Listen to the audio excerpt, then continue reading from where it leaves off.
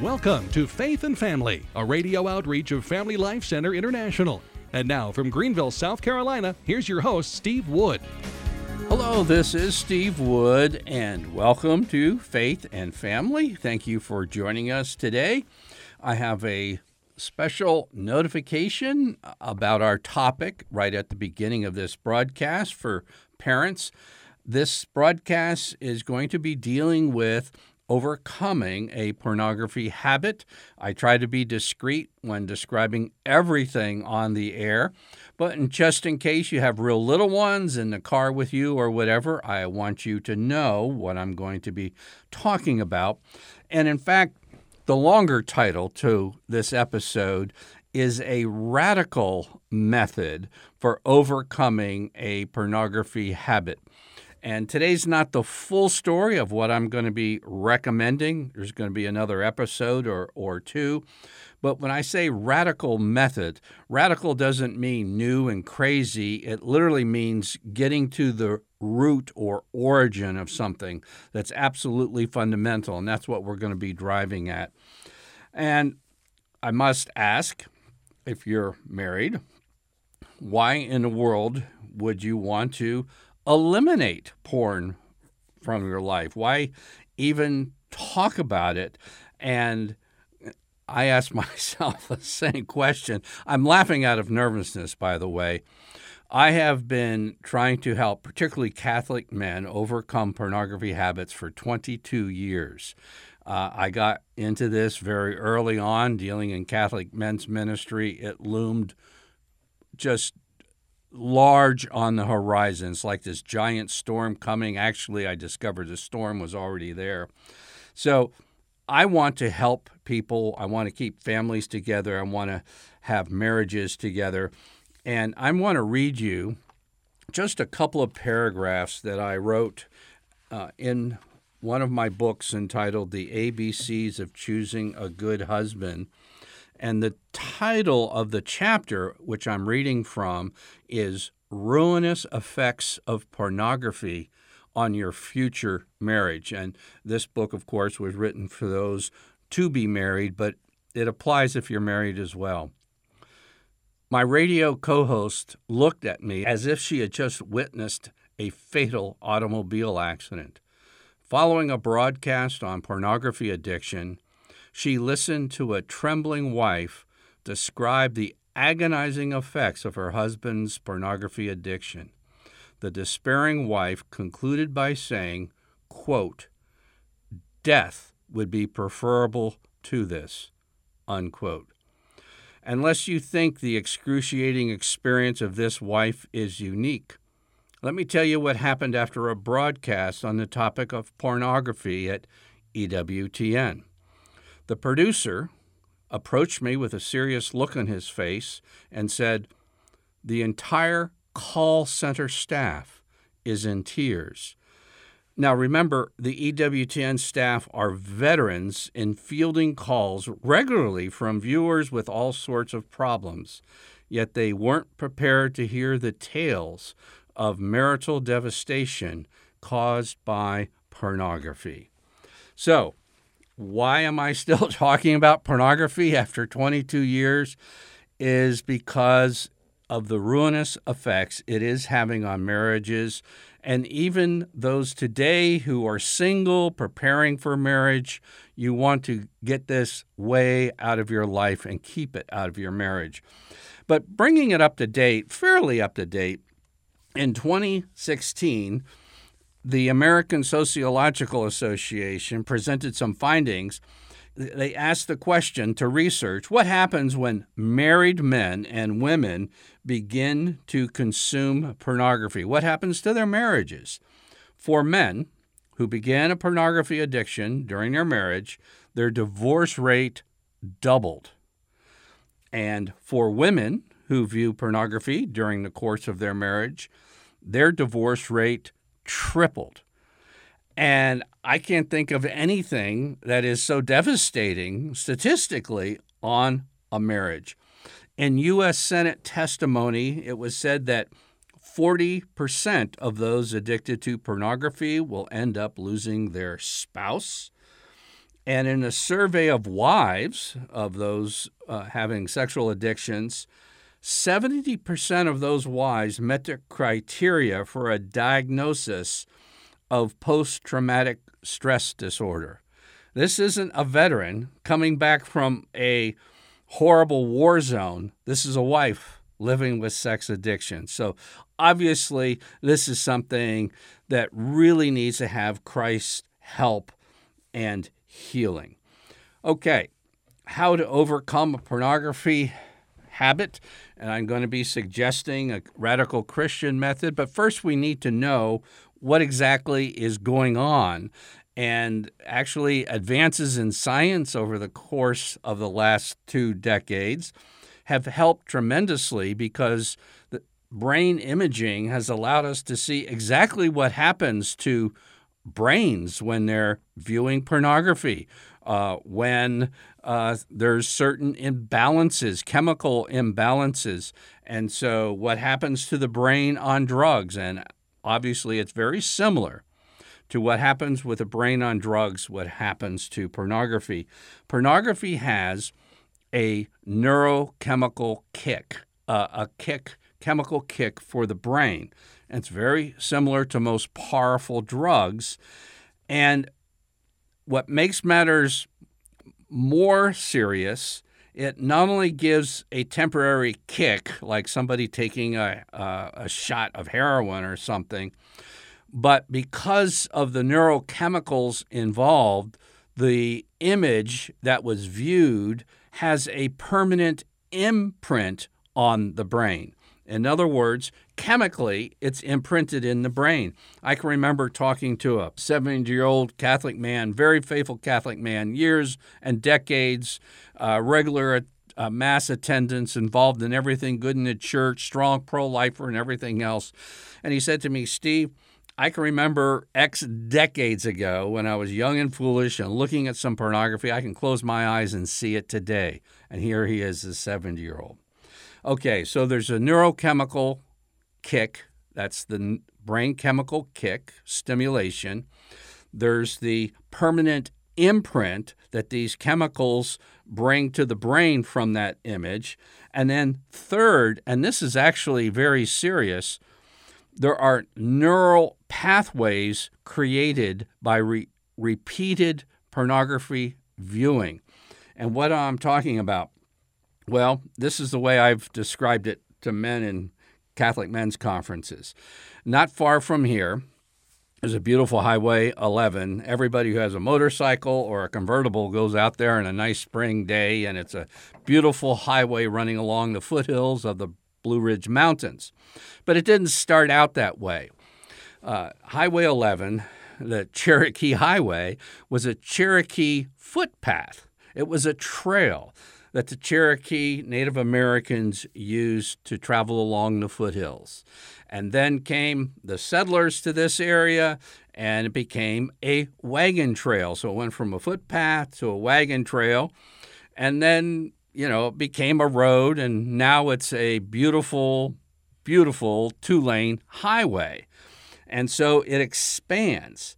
So what happens to your brain, when there's repeated pornography viewing, there's not only the kick, the stimulus, not only the permanent imprint, but the amount of the brain that's used and the depth of the images and impact from that viewing expands. And pornographers are really clever in knowing how the brain works to increase the likelihood of addiction. For instance, a pornography shot would show attractive women without any clothes on or very few, sitting on a very hot car, holding a basketball or a football. Well, why is that? I thought it would just be a picture of an undressed woman. No, because by having the car, by having the sports imagery, you're expanding the area of the brain that's impacted by that pornography. So really, the addiction then comes because the initial kick, it's like first time you had coffee or maybe drank a beer or something, and you get a lot of stimulation from it. But once your body adjusts to that caffeine kick, you need a little bit more, a second or third cup, to have the same effect you had when you first started drinking coffee. Well, in a very serious and negative sense, this is what happens in pornography, and that's why once you start, it develops into an addiction quite easily because of these brain chemicals. And it's not just happening in a moment's time. It deeply embeds itself and alters the very pathways, the neural pathways in your brain. And this is really serious. And so we're going to try to propose ways to overcome this. And it's going to be more than just today to do this. But let me just give a tip for parents before we get into this.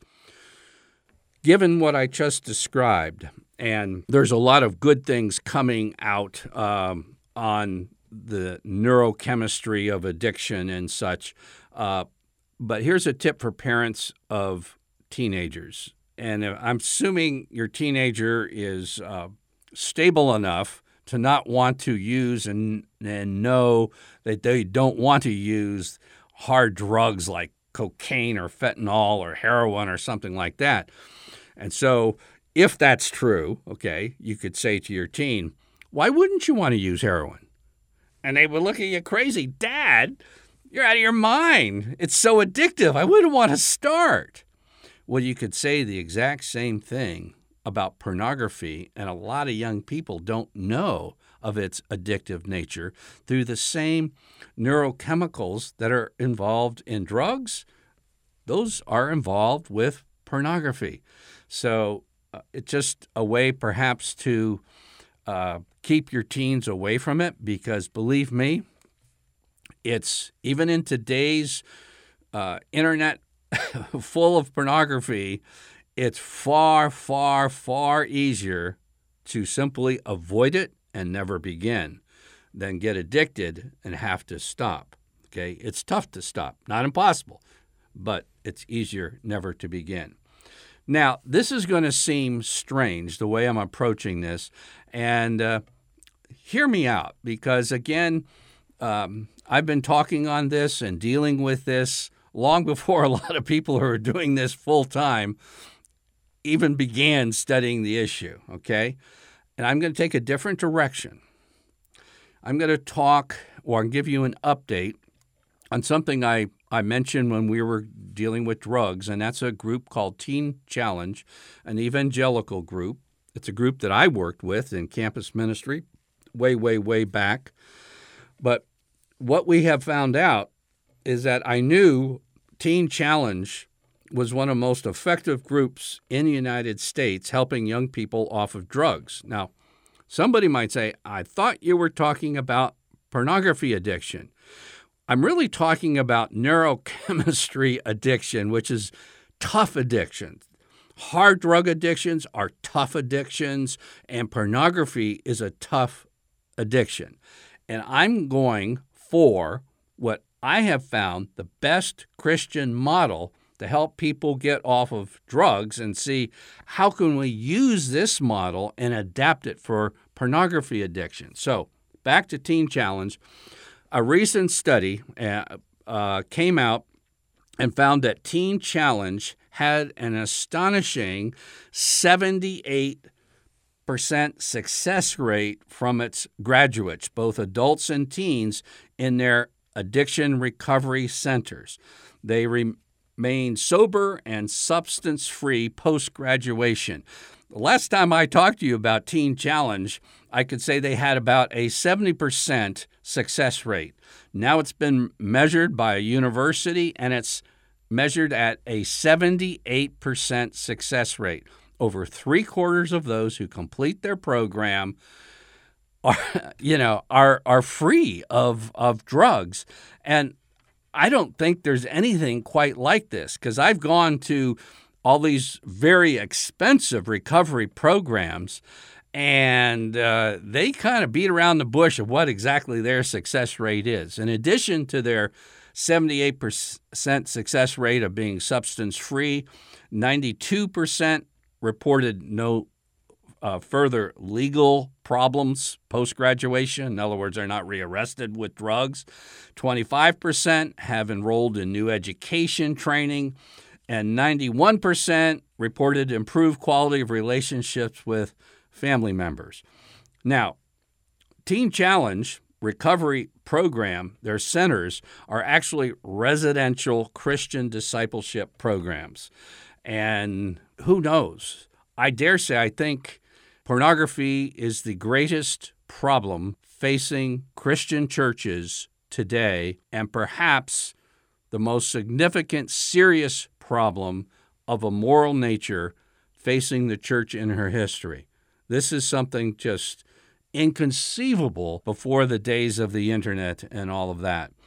But one report tried to bring the secret to success for Teen Challenge into a phrase, and they said their key to success is, quote, the Jesus factor, unquote. Now, somebody might think, Steve, this is a very simplistic proposed solution to an extremely deep problem. And I recognize it's a very deep problem. And because it is such a deep problem, it's why I look to the model of Teen Challenge and seeing that the Jesus factor is a solution that needs to be brought into this deep problem. Now, hear me out. Even some very pious, well-formed Catholic and Protestant counselors and psychologists, even though they know a lot of theology and such, and will have a marginal influence of the Jesus factor in their therapies. A lot of it's other things, behavioral modifications and this and this and that. I'm starting with the Jesus factor because the most successful group in helping drug abuse success, overcoming it, sobriety, is Teen Challenge. And by the way, I found out about Teen Challenge when they went after them in Texas. And then Governor George Bush said, no, we're not going after this group. They're the best they are, getting young people off of drugs. Now, I don't know if you're aware, but psychologically oriented drug treatment centers that don't have the Jesus factor, there's counseling and a lot of other things go on in the Teen Challenge program, but at the core of it is the Jesus factor. The secular ones, parents are finding, and individuals, repeated relapses. It's not like as your son gone through drug treatment, it's how many times have they gone through drug treatment? Because they go through and relapse, go back and relapse. And these things can cost as much as $5,000 a month, or if you want the luxury one, it can cost as much as $25,000 a month. And very often you have to do more than one entire treatment, which means you're robbing your bank accounts for these repeated relapses. You're taking out second mortgages, and the result is disappointing failures. So we're looking at the Jesus factor, and this isn't just evangelical Christians. I read everybody, by the way. If they have something good to offer, I'm not too proud to open a book and say, what's Teen Challenge doing?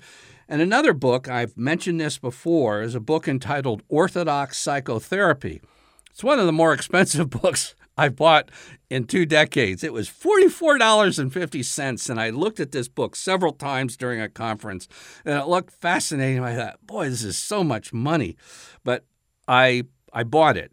And this wasn't a simplistic book by any means. It was leaders in the Orthodox Church, but their premise is that sin has wounded the soul. And what is psychology? It's a study of the soul. And many psychologists, again, just marginalize trying to treat the soul. So in Orthodox Psychotherapy, this book, it says it's really the healing of the soul. And you can put it in other words of a conversion and growth in Christ likeness or Christian discipleship. So here's my premise. Why not take successful Christian strategies for overcoming drug addiction, which at their root is a neurochemistry addiction, and apply it to pornography addiction, because pornography is so hard to shake. It's a tough one because, like drug addiction, it's a neurochemistry addiction. All right. Now, I'm going to share something with you that's very important from a George Barna survey. And I have had some of my materials that I wrote on pornography repeated by others, sometimes footnoted and sometimes not. One of those was done in a Catholic leaders paper that went all over the country and stuff. But no one has repeated the findings of this study that I've mentioned, at least Catholics. And I found it so difficult to believe this report that I called the Barna offices to confirm that what I had read about Catholics and pornography was in fact true. And there are two things that came out of that study of American Catholics, interviews of 4,000 Catholics nationwide.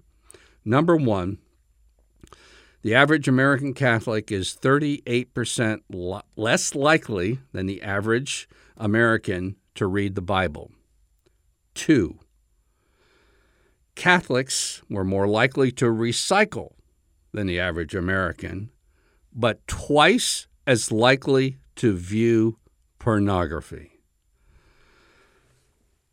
Okay, well, and then there's a third item I should mention too, that Catholics reported that they were far more likely to believe that they could earn their eternal salvation by things they did. And if you know the message of the Bible, it's utterly impossible to earn your salvation. That's why God came to earth, Jesus Christ, in order that we might have eternal life. But there's a 100% guarantee of failure in the Christian life if you're depending on your unaided efforts to gain eternal salvation. So here it is. This is what I would urge you to do, and this is not simplistic, although it's exceedingly simple. If you can fill in the following blank, then you can have the foundation, that radical, that root-like foundation to enable you to be on the way to restoration of your soul and thereby finding the motivation and energy to transform your life and get off the pornography or drugs or whatever it is. And here it is. You fill in this blank. God loves me because. Fill it in. That's the key. And again, I've thought about this for 22 years. And you might say, Steve, you're losing your marbles. And there's probably a lot of people who would agree with that. But hear me. Perhaps the clearest gospel, well, I shouldn't say perhaps, it is the clearest gospel in the simplest language in the Greek New Testament is the Gospel of John. When you're studying Greek, you go to the Gospel of John because it's certainly a lot easier to read Greek than Matthew, Mark, or Luke. And remember, it's also what they call Koine Greek. It's not the classical fancy Greek of the philosophers. Koine Greek was just the language of the marketplace, okay? Now, if you're really slow like me in learning Greek, and even the Gospel of John is hard, where you turn is the first letter of John, 1 John. It's even simpler than the Gospel of John. It's the easiest Greek in the New Testament, and it kind of gives you a little encouragement, like, wow, I can read this verse, and maybe I can actually learn this language.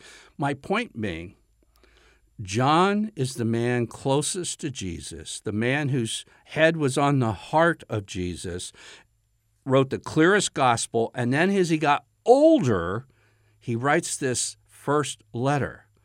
So either he was getting senile or he just nailed it.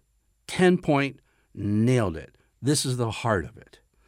And this is the verse that I want you to know probably one of the most important verses in all of the Bible, certainly one of the most important verses for overcoming an addiction, and certainly one of the most important verses for rooting yourself in Christ. It's from 1 John chapter 4 and verse 19. And it goes like this: we love. We love. And by that, it can mean loving Christ and getting rid of the filth in our life, loving Christ and doing good works for Him and all of the things, and supporting our families and having a good marriage. We love because He first loved us. We can't do anything to earn His love, to get going in this life. And you know what? There's something in our wiring of human beings. We just kind of flip this. And if we just do this or that, He'll really love us. No. God loves us because He loves us. Period. And that's very hard for a human being to conceive. And that's why 1 John 4:19, we love because He first loved us.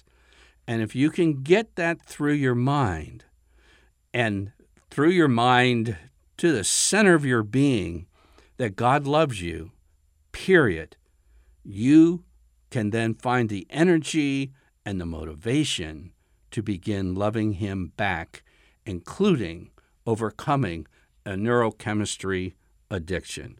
I'm Steve Wood, your host, and you've been listening to Faith and Family Radio.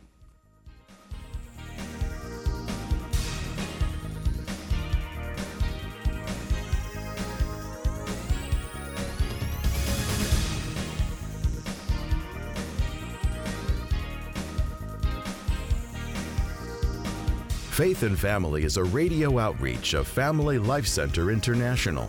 Visit us online at dads.org to learn more about Catholic family life.